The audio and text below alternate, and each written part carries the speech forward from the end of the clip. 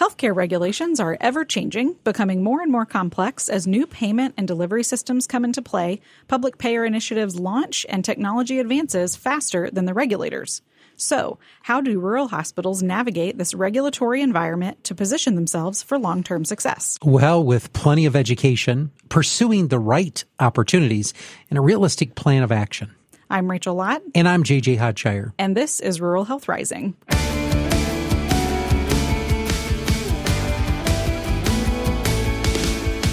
Welcome to episode 69 of Rural Health Rising. I'm JJ Hodshire, President and Chief Executive Officer of Hillsdale Hospital. And I'm Rachel Lott, Director of Marketing and Development. So, Rachel, we know full well that healthcare is one of the most regulated industries that exists today. I think it's close to taxi cab drivers or something of that nature. But obviously, the maze of healthcare regulation, they continue to expand. And, we're at a system here where we have a skilled nursing. They have their own regulatory authorities. They have their own requirements from the state and federal government. I mean, healthcare, it's just so massive.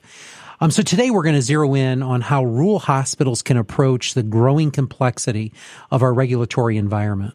That's right. We are talking with someone who is an expert on understanding healthcare regulations and helping rural hospitals identify opportunities within those to strategically position themselves for the future. Absolutely. And our guest today is a friend of Hillsdale Hospital, Marty Ross, Director of the Center for Rural Health Advancement at PYA. So, you're not unfamiliar with Hillsdale, Marty.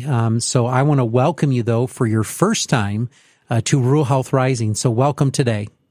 Thanks so much, Rachel and JJ. Great to be here in the hot seat with you. We're going to grill you for sure. Yes. So to start, though, why don't you just tell us a little bit about yourself, your background, and your work at PYA? Well, I am a principal with PYA, which is a national healthcare consultancy. I've been with the firm for 10 years. Before joining PYA, I spent 20 years in the trenches as a healthcare regulatory and transactional attorney. Oh, wow. And decided 10 years ago to give up the attorney-client magic fairy dust in favor of the consulting world, hoping that we would have the opportunity to work more hands-on with providers, sort of use, the dark skills for good, and assist them as they navigate an ever-complexing regulatory maze, and layered on top of that, sort of these intended transitions to new payment models. So I think I live in the space between strategy and compliance for the most part in the work I do with healthcare providers. And I am based in Kansas City, so you can't work in this area in Kansas City without having a exposure to rural providers. And in fact, that's my passion in the work I do, is helping rural providers and communities really use available resources to maximize the health of their populations. So, Marty, have you enjoyed the transition? Honestly, it's been 10 years now, probably less out of the courtroom. And, more working with some rural folks. But I mean, are you enjoying it? Oh, absolutely. Smartest decision. I guess I could say the smartest decision I ever made was going to law school. Second smartest decision I ever made was stop being a full-time practicing attorney. Well, you're doing a tremendous job at PYA, and so we're just so excited to talk to you today. So now that we've established who you are and what you do, let's start with the why, and we do this on every episode so we and our listeners get to know our guests just a little bit better. So, Marty, I want to know what your why, what motivates you and what gets you up out of bed in the morning. Well, if I had a superpower, I think it would be described as taking incredibly complex regulatory schemes and breaking them down into bite-sized pieces and helping folks digest those into their everyday operations. That's excellent. And you've done that now in the capacity really of working with rural hospitals, though, correct? Correct. That's my particular area of interest. That's my passion. I'm sure you've heard this one before, JJ, but rural providers are the Ginger Rogers of the healthcare world because they do the same thing backwards and in heels. I love that. I have not heard that one before. That's awesome. So I want to ask you a question, though, and this unscripted. What attracts you? Because you've had, obviously, clients, big and small, in healthcare. But what attracts you to the rural environment? It's closeness to the communities they serve. I guess I'm answering that. What attracts you to rural providers? And I think it's the fact that you are, as a CEO, as a nurse, as a med tech, all of those circumstances, you live every day with the people you serve. They're the people you see in the grocery store and at the restaurant and at Friday night lights at the football games.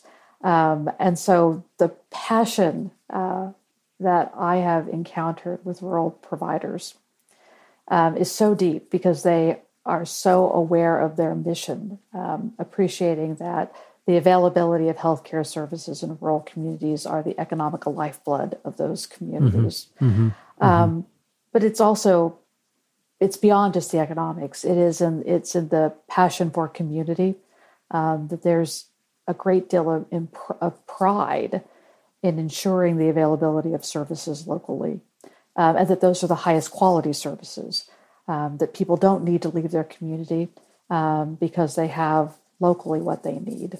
And to be a part of that and to try and help facilitate, especially I'm sort of the umbrella over the rainstorm of regulations for these organizations, trying to protect them so they can continue to do their job.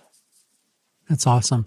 I've often said that big system CEOs should spend at least 2 years in the seat of a small rural hospital. They should. There should be, and because there's a lot of perspective, as you know, that we have, wearing 10 different hats. And it's not saying that we're the best, but what it would give them is an appreciation for what they have, number one. And number two, the depth of, resources that we have to find on our own, that are given in the big systems is at times very difficult, which is why we look to partnerships like PYA, who single-handedly brought together our IT securities. PYA did. They brought together, a lot of our work to get an IT director here and then to work on our compliance with our IT program. So, I just really feel that there should be, Rachel, a requirement that you if you want to know what disproportionate shares, you want to know what OB stabilization money is, you want to know what, all the challenges that big systems, quite honestly and frankly take for granted, that they have corporate folks like you, attorneys, a team of them down the hallway from corporate. We don't. I have to call up Marty and Barry and say, all right, guys, come over here. We got to figure this out. Here's what I've worked on so far. So that's just a little side commentary, because they are in the trenches, like you just said, and they are literally doing this work. And I think, honestly, I think it's God's work to a certain extent. I mean, I look at this as my mission field each and every day, and I take that as a personal challenge for me. So it sounds like you do the same. Yeah, all this conversation we've been hearing at HHS. Is it okay if I use abbreviations, or do I need to Yes. use Yes. Okay, Health and Human Services? In the last 18 months, all this conversation around health equity, and that is a driver of policy and reimbursement. Oh, yeah. I'm like, well, welcome to the party, finally, guys, because that's what we're Welcome about to the in rural party. healthcare. Is like, Amen. It's scarce resources, and we're going to do the very best by the community that we can do. And again, I don't think this mandatory internship should stop at the CEO. I think everyone in healthcare could benefit from the focus of rural health. I agree. I agree. Well, that's great. So now, from that great advice that we can give our friends to for me, the most unpopular part of my job, which is the complexity of regulations and trying to sort through them. And, our accreditation process, which encompasses, 5 different accreditation bodies. And then you throw in that, you have the leapfrog that comes up on you every year and all those things. Obviously for us, the complex regulatory environment, it just truly impacts all of healthcare. And it doesn't matter our size. It doesn't matter if you're large, if you're a tweener hospital, they call them, if you're part of the system, or even if you're a standalone critical access hospital. Everyone and everything in between there, healthcare related, is under regulatory, authority and requirements. And so, I guess, looking at this from your lens, how does all this regulation, impact rural healthcare providers in particular? It's intimidating. Yes. And I think and it's because you assume, well, these are regulations. This is the law. People have to go to school for 3 years to be able to interpret and apply the law. And yet I have these wide range of requirements applicable to all aspects of my operations. And how am I to be the master of all that complexity and yet keep the doors open every day and see patients and submit bills and all of that? And I know coming from this seat is not necessarily the best advice, but it's like, get over the intimidation. It is what it is. Everyone's swimming in the same shark-infested waters. Don't start with no, which I think is what happens in an overregulated industry, is we assume anything we want to do is going to have a number of regulatory hurdles. And maybe not hurdles, that isn't the right word. I think the perception is those are all regulatory obstacles and barriers. And we just have to get ourselves to the point that we can manage them, so that they don't become the obstacle to doing the right thing. Right. And that's easy to say because I certainly appreciate the level of complexity. I mean, I've been sitting here today for the last hour trying to figure out what CMS is doing with this new code for chronic pain management. Like, it's one code. And it's just like, literally, it's 30 pages in the Federal Register, and it's just the it's spoken in such a degree of complexity by the agency. And it isn't their job to make this easy for us, or at least they don't perceive it's their job to make it easy for us. And so we've got to figure out what we want to do operationally, and then work within the parameters of the regulations, as opposed to having the regulations dictate what we can do. If that's,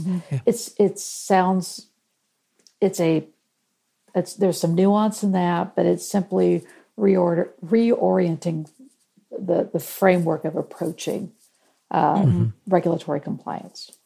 If I hear ever, and I lived through this a lot in my 20 plus years doing the lawyer stuff, is if I hear the term, oh, I don't look good in orange. Oh, good Lord.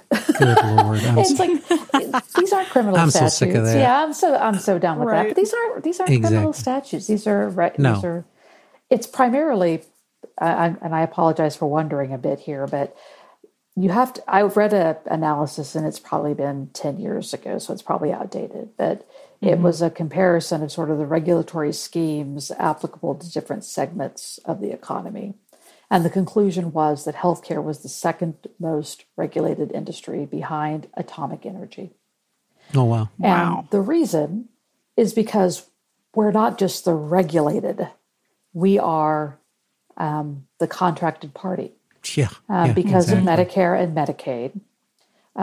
Those are not true. Yes, they are regulations. We should think of them as regulations, but they're truly contract terms. Correct. Right. And it's just, this is how to receive payment from a federal or state healthcare program. You have to adhere to certain contract terms. And they are obviously very detailed, but they carry the weight of regulation because the party with which you are contracting is a regulatory authority, which makes sense because they're taxpayer dollars, and we need to have that level of protection on them. Agreed. So like you said in the beginning, this was the kind of the same thought process I had preparing for this episode, is the two different sides of this same coin, one being compliance and then one being more about strategy, or, you know, maximizing what you can do within the regulations, and, you know, set yourself up for maximum efficiency, maximum growth, maximum opportunities. But let's start with the compliance part of this, because of course, the regulations are changing constantly. We're always seeing new things come out, or things are being changed or, removed altogether. So I think one of the biggest challenges, and maybe part of why it's so intimidating, like you said before, is that staying up to date on everything and not missing any of these items that come out can be, that in and of itself can be very intimidating. So how can rural hospitals make sure that they are really keeping a pulse on that and not missing things as they're changing or coming out that they really need to be paying attention to and be compliant with? Someone in the organization has to have accountability for monitoring regulatory changes that impact the organization. Generally, that person's going to wear the title of compliance officer, but they may also serve as general counsel. They may be a chief operations officer. It may fall to the CEO, but the board is accountable to ensure that there is someone within the organization that is responsible for that monitoring role. It's then that individual's responsibility to find trusted sources of information. Hopefully, for most rural hospitals, that's the State Hospital Association. They should be delivering that information. It's organizations like the National Rural Health Association. I think they do an excellent job of keeping people apprised of what's coming. I think it's a focus They're good on friends to us. Yeah, I think it's a focus on what's here and not necessarily what's coming. There's a difference between regulatory compliance and advocacy. It's true. Right. It's a good point. I mean, you're going to appreciate if you are the person responsible for regulatory compliance when the regs go wrong and when you need to be advocating for change. But you need to keep the eye on the prize, which is compliance. And certainly part of your role then should be sharing what you think needs to be changed and how to affect that. This is a sidelight. We're in proposed rule season right now. We just got the Medicare fee schedule proposed rule for 2023, which does have impacts on rurals. We have the hospital outpatient rule, which again has impact on rural, especially with the provisions regarding rural emergency hospitals. You need to pay attention to those in the sense that if you have experience and contribute, we need to tell CMS what we know, and so that's part of it. But that's an advocacy role. I don't want those two to be confused. That the priority has to be the regulatory compliance component of that, and then it's friends. I mean, I did a sampling of prior podcasts you all have done, and the last two, I believe, were on sort of collaborative relationships with health systems. I think that's one of the most beneficial opportunities for collaboration, is having some relationship with the health systems, with their resources that can help you keep an eye on the prize in terms of what are the upcoming regulatory priorities. Case in point, No Surprises Act. Please don't pull your hair out after I said that. I don't have much. Yeah, well, it's rough, right? I mean, it's a whole, how you deal with price transparency. How do you absolutely deal with pricing? That's just not something to try and figure out all by yourself on your lonesome. I try to do that, and I've got 30 years of experience to throw at that regulatory scheme as I try to figure it out. But look for friends, look for associations, look for other health systems that can provide you some insight and what needs to be done, and then treat it as a to-do list. It's figure out what operational changes that need to be made, and make sure that folks in your organization are attuned to when the compliance officer, whomever this role is, when they say it needs to be addressed, it needs to be addressed. It's got to be a priority. Yeah, and I love the breakdown between advocacy and compliance. That's I've never heard it. It's in this term. I mean, it's pretty powerful if you think about it, because sometimes we mix the two worlds together every day.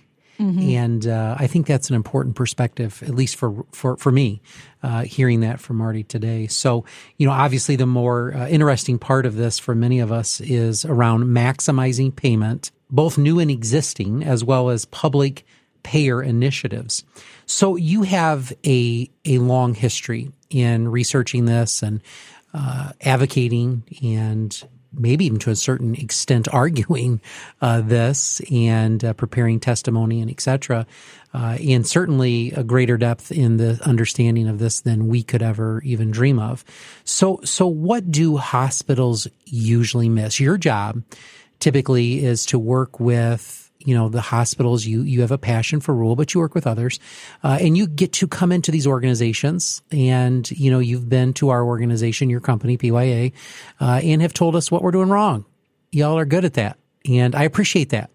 You give us a little bit of praise and then it's all right, this is what you have to do to fix it, which is why that's the purpose of what you're doing.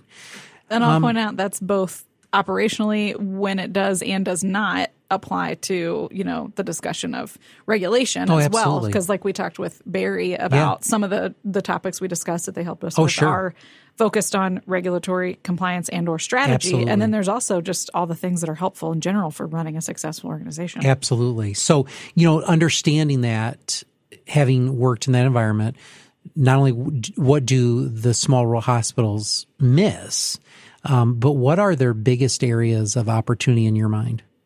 Oh, the start of this conversation has to be the cost report, since it for our rural hospital, our critical access hospitals and their rural health clinics, that drives so much of the financial health of the organization. Sure does. Talk about, and it's just you have to identify a qualified individual, a qualified contractor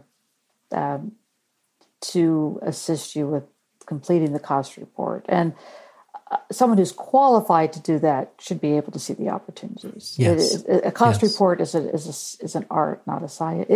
I take that back. It's a science, but there's plenty of art involved. Art to it. Because if you really understand the cost report, and I don't necessarily understand the cost report, but having worked with enough folks that do that work, there are those that simply execute the mechanics, and there are those that truly see the big picture rise off the page and can identify those opportunities for you. So there is a wise investment for any organization with cost-based reimbursement is a cost report accountant that knows the industry. That's first and foremost. Then I think the opportunity is understanding your community needs and wants and responding to them. And I think that conversation starts with an analysis of out-migration patterns. You know what services you provide. You know what services you are capable of providing. Absolutely. To the extent you can access the data to understand when individuals are leaving your community to receive services that you are capable of furnishing locally. Right.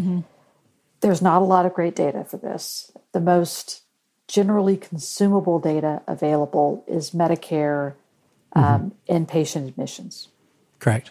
And you can dig into that and say, okay, here's a range of DRGs that we know we bill, or we submit claims with these DRGs. So we know we can do these services.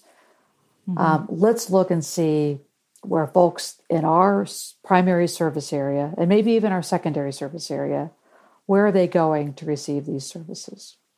Boy, that begins to tell a story so quickly. Even that very basic level of data begins to tell a story. Yes, you've got folks that leave the community because of family members, because they're traveling. But you start looking at these patterns and understanding, okay, where are physicians sending them? Or where are our local physicians sending our residents to specialists who are then sending them out of community to receive services? Once you start understanding the patterns, that's when you start identifying the opportunities.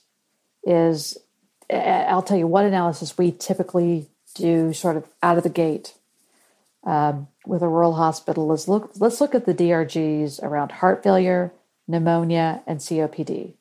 Those are three sets of 3 DRGs, right? Simple, complex, really, really complex, right? For each of those.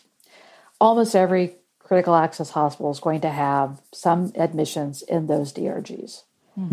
But where are those patients going for those services? Right. And start unwinding it, start having conversations. Yeah, here's the objective data. Let's talk about the subjective analysis that's driving this. And that's going to start a conversation around how can we better serve our patients when they have need? Is this originating in the emergency department? Right. Is there distress of our ED so that folks are willing to leave the community and receive services? Or is it an access to primary care issue? Is it a ancillary service issue? I mean, start breaking that down and figuring out where are our gaps that we need to fill, because a rural hospital is the most effective when it is a part of a continuum of care for the residents of that community. You're absolutely right. And you're dropping the ball in that role if you don't understand where the patients are going. And so that's where I think the true opportunity lies for most rural hospitals, is understanding that analysis.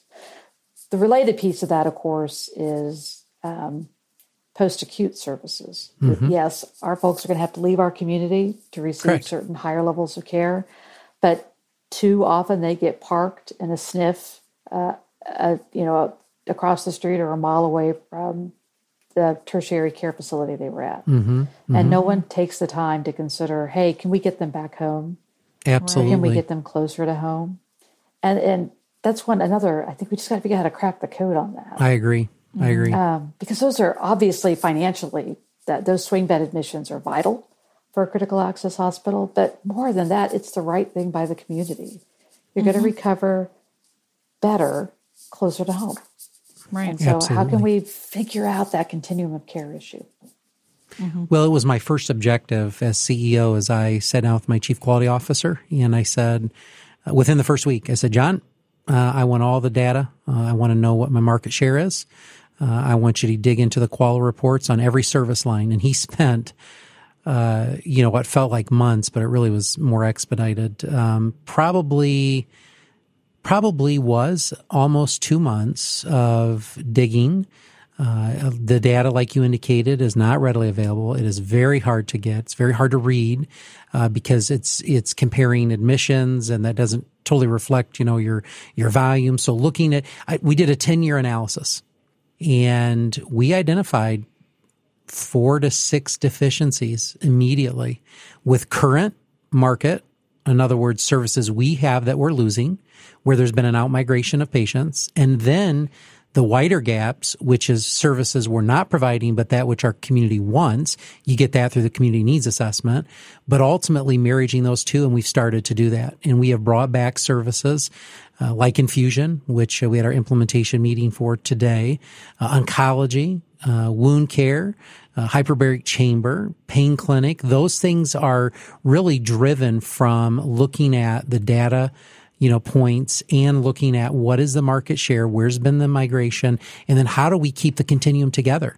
Because ultimately, you and I both know, all three of us know, on this podcast, that once we lose a patient to a bigger system, they never, ever, ever come back. And if they do, it's to get the occasional blood draw, which isn't where my downstream revenue is on the outpatient. Someone coming here, and it really frustrates me, and I guess I'll show my hand in this, is that I'll be walking over to the hospital, and a dear friend that I know from church or wherever says to me, "Oh, JJ, we're using your lab today." "Oh, great.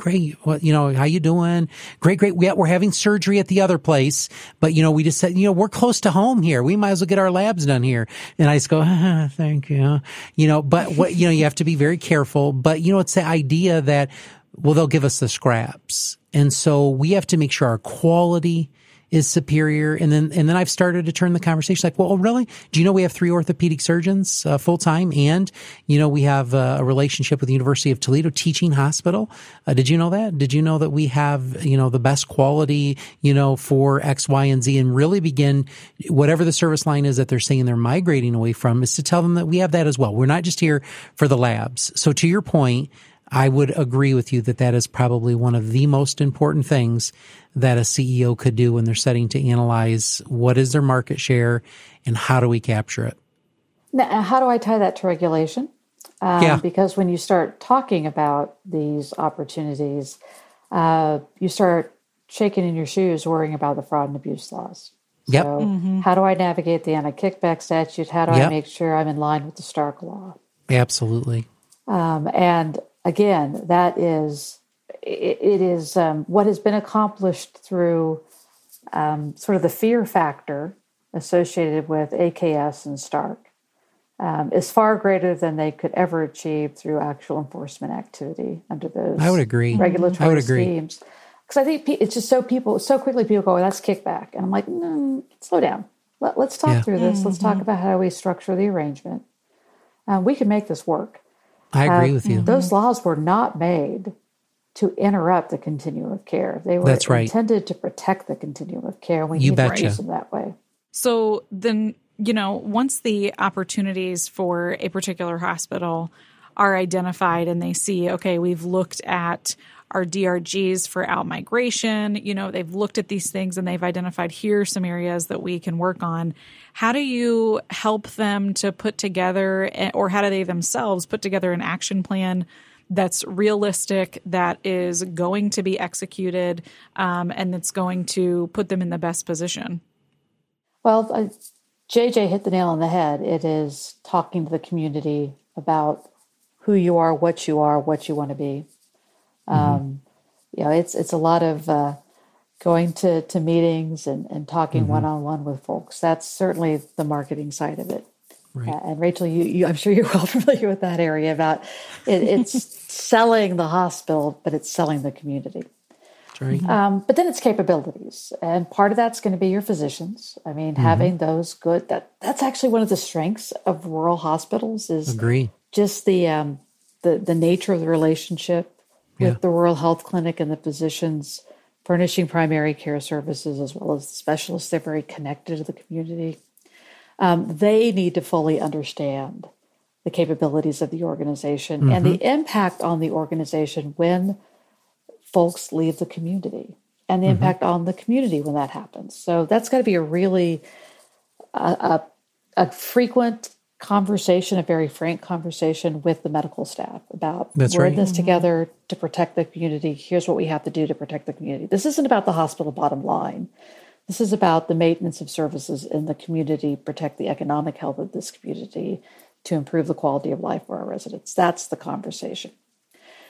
And then it's got to be, there's got to be some focus on our high-risk patients, right? Because they're the ones that demand our services. You're saying, what are missed opportunities by rural providers?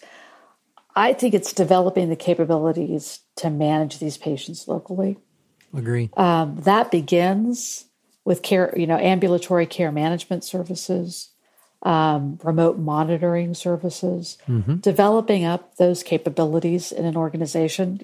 We now have, since 2015, and keeps continuing to develop Medicare reimbursement for these ambulatory care management services. It's rough. I'm the first to admit it's rough. It's really hard to get to break even with the existing reimbursement. But if you can establish those services, if you get sort of the cycle of evaluation of patients, physician referrals, the availability of care managers to work with these patients, the ability of those care managers to identify both health services and community services those individuals need, that system with time can operate smoothly, and it keeps those kind of high-risk, high-cost patients connected to the community. Absolutely. And that, again, we want to keep them healthy. That's our first and primary goal. That's our mission. But when they need services, they have connectivity back to the organization. So it isn't just the blood draw. There's so many more of the services they receive. Then it's reaching out and it's connecting yourself with those urban programs. So you talked about having an oncology program. I mean, that's a connection with a cancer center. Correct. And helping that team in the urban area appreciate, look, I've got a patient population here. I can do the day-to-day management of them. I want to be aligned with what you're doing at the cancer center. I want to make sure it's consistent with your protocols. So let's be a team. Let us be, I guess the term, a virtual campus of your urban organization. Let's use telehealth to accomplish that. But let's also, let's use Project Echo type of arrangements where we are learning from you how to care for your patients locally. Yes. So we belong to an accountable care organization through Caravan. And, the results are pretty amazing. Being able to take that population, the at-risk, high-need, comorbid patients, ensuring that they're not utilizing the ED every other day for their primary care, ensuring that they, a lot of the cases, as it's ensuring that they have their medication, but they don't know where the resources are in the community. They don't know. It's nutrition for the diabetics, not eating, high, sugared foods and sweetened cereals that are given out at food banks, but to teach them that, next time when you go there, get the Raisin Bran, get the bran flakes, get those types of, don't eat a lot of X, Y, and Z foods.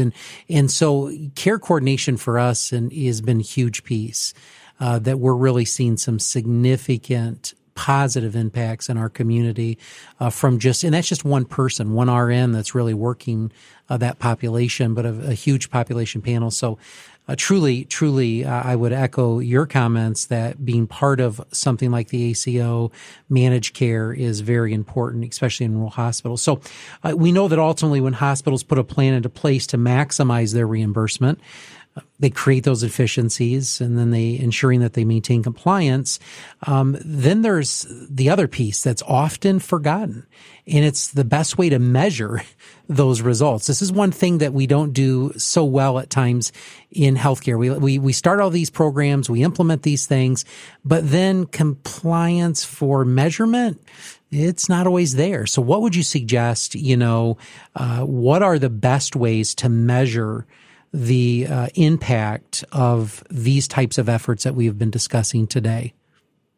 Well, I think, again, just having watched this over, the last 10 years, when we started sort of the infancy of value-based programs, and, we were all convinced at some point this was going to be a 2 to 5 year launch toward value-based care. And now we're at, a decade and adding more years thanks to the pandemic. Mm-hmm. But I still think the greatest single tool I have seen for measuring impact is gaining access to comprehensive claims data. Mm-hmm. And the easiest route to accomplish that today is participation in the Medicare Shared Savings Program, because you receive that comprehensive claims data on your attributed beneficiaries. Now, granted, it is a subset of the population you serve. It is. It's often a very large subset in rural areas, but it's just a subset. You certainly have to have folks that are qualified to analyze that data and produce it in usable format for your providers. But that's the goal here, is help your providers understand who are the high-cost patients. Where are we seeing unnecessary ER visits or hospitalizations or inappropriate use of post-acute care services or the like, and start cracking that open for them, because that's your, if again, only so many resources. The goal is to promote the health of the overall population. We've got to make sure that quality means we're delivering the right care at the right time. And you have to understand where it's breaking down to be able to accomplish that. Because this system, I'm about to get on my soapbox. I'm going to warn you. Yeah, that's all right. We love soapboxes around here. We got them.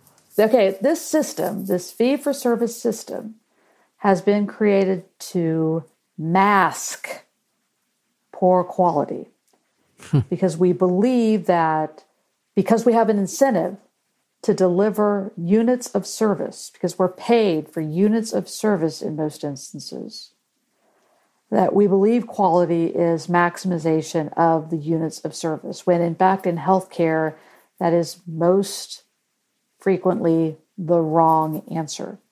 Our goal is not most services, it's right services at the right time. And so if we want to achieve quality, i.e. use of the resources in the most appropriate manner, we've got to understand where the system's breaking down on us. And we've just got to be relentless in analyzing that data. And if I had the healthcare magic wand to wave, it would be the ability to deliver to rural providers usable, consumable reports. I'm not going to give them the data. I'm going to give them the reports. It's based on their data that shows them where these issues are in the organization. It's very similar to this earlier conversation we had about out-migration. But this is really the utilization of services within your community for specific patients. And it's ownership of the entire continuum. It's not just the services you're delivering locally, but it's when they're leaving the community, what services are they accessing? And picking up, ownership, starting with, let's make sure we're following evidence-based protocols. And if you need a starting point, start with time-sensitive diagnoses. So let's make sure our ER understands how to run a stroke and an MI and how to manage a patient with sepsis and appreciate when it's severe sepsis versus septic shock and the intervention's appropriate. If they're using the 1 hour bundle appropriately, not the outdated 3 hour intervention. And let's get on that page and let's adhere to evidence-based practices. And let's measure ourselves against those practices. That's pretty simple work. I mean, that's always so wrong to say because it's added work on folks who are already working very, very hard. Maybe straightforward as opposed to simple. There you go. It is. It's sort of like, okay, let's take all the folks that came into our ER, that had a heart attack, and let's look at the medical record and how did we manage that patient, and let's talk about where we went wrong. Let's see, why did it take us 30 minutes to do this? What can we break down the process and fix it? But we're just not going to know that stuff unless we have access to, and I don't even want to say data, I want to say the report. We got to get it from just the raw data to the useful report. Boy, I'm not really talking a lot about healthcare regulation here, am I? But I think that's the issue here, is that it's all so tightly wound together. It is. Right. So, we could talk for hours, and sadly, Marty, our time has come to an end. You make this very complex issue so relatable in your ability just to break it down, and I really appreciate that. And I really do. This is what can be intimidating for rural providers and CEOs, is when the attorneys all get in a room and they talk over us and they talk beyond us. And so one of the things that I want to, really highlight for PYA and what you do and your team is you don't do that. You don't come in with hubris. And I've had consultants come in, and do that, and they don't last. Our relationship with PYA has been long-term because of the type of work that you provide. So I want to thank you for taking these very complex issues and putting them together in an understanding that rural hospital executives, providers can understand and relate to, and then create actionable plans, because I think that's the key moving forward. So I want to again thank you for joining us today on Rural Health Rising. It's been a pleasure to talk to you. First time here on our episode, and we hope to, maybe have you back again sometime in the future, because there's a lot happening in Washington, D.C. right now. A lot of things are changing. Inpatient prospective payment, outpatient, all of these things that we probably should be talking to you about, because those that listen to this podcast across the country are invested in keeping their rural hospitals open, and the steps a legislature can take in each respective state and in the nation, the federal legislature can impact negatively those operations, which means those hospitals close. So having the best information available for us to make those decisions, I'd probably like to invite you back again if you're open to it. Anytime, any place. Absolutely. Awesome.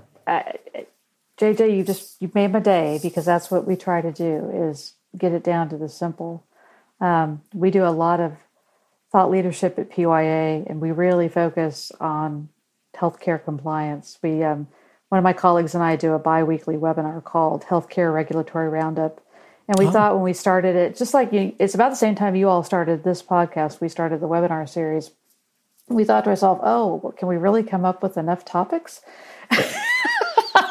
You've got maybe so the many. Stupidest thing I've ever said, right? But it's just like, let's do rural emergency hospitals, let's do ops, let's do fee schedule. Yeah. And we just try and break it down for folks, just to, here's what's coming, and here's what we need to be prepared for. And just, and the name of the podcast? It's Healthcare Regulatory Roundup. Yes. So because tune I'm in, based in folks. Kansas City. Yeah. Tune in. Well, that is incredible. Before we close, we like to do a fun segment with each of our guests. So we want to know, what is your most unique rural experience or one of your favorite memories that is unique to rural life? Now, are you from a rural community now? Do you live in rural? No, I'm not. I live in the Kansas City area. But, okay. And have you been to rural? Yes. I would assume so, yes. based on our conversation. Based on your conversation and your title, I'm sure you got some stories to tell. Oh, where do you start? Yeah. I'm thinking of the times. Oh, surveys. Oh, right. Hospital surveys are always the best stories. They are. We had a hospital survey, and you think in Kansas, right, that our surveyors would be attuned to some of the rural challenges that organizations face. But we just have had, I'm careful to use examples because they're all very personal with the organizations that we've worked with, but just in so many occasions where a surveyor shows up and just doesn't have any appreciation for how to apply these rules in a rural context.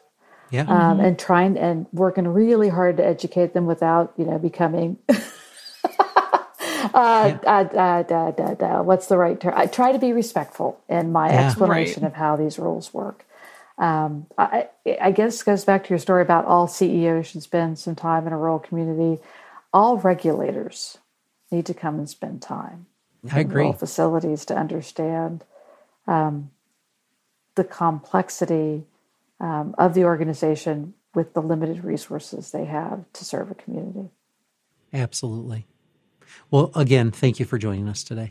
Thanks, JJ. Thank you, Rachel. Really enjoyed it. Next time on Rural Health Rising, we'll have another great conversation with another great guest, so be sure to tune in.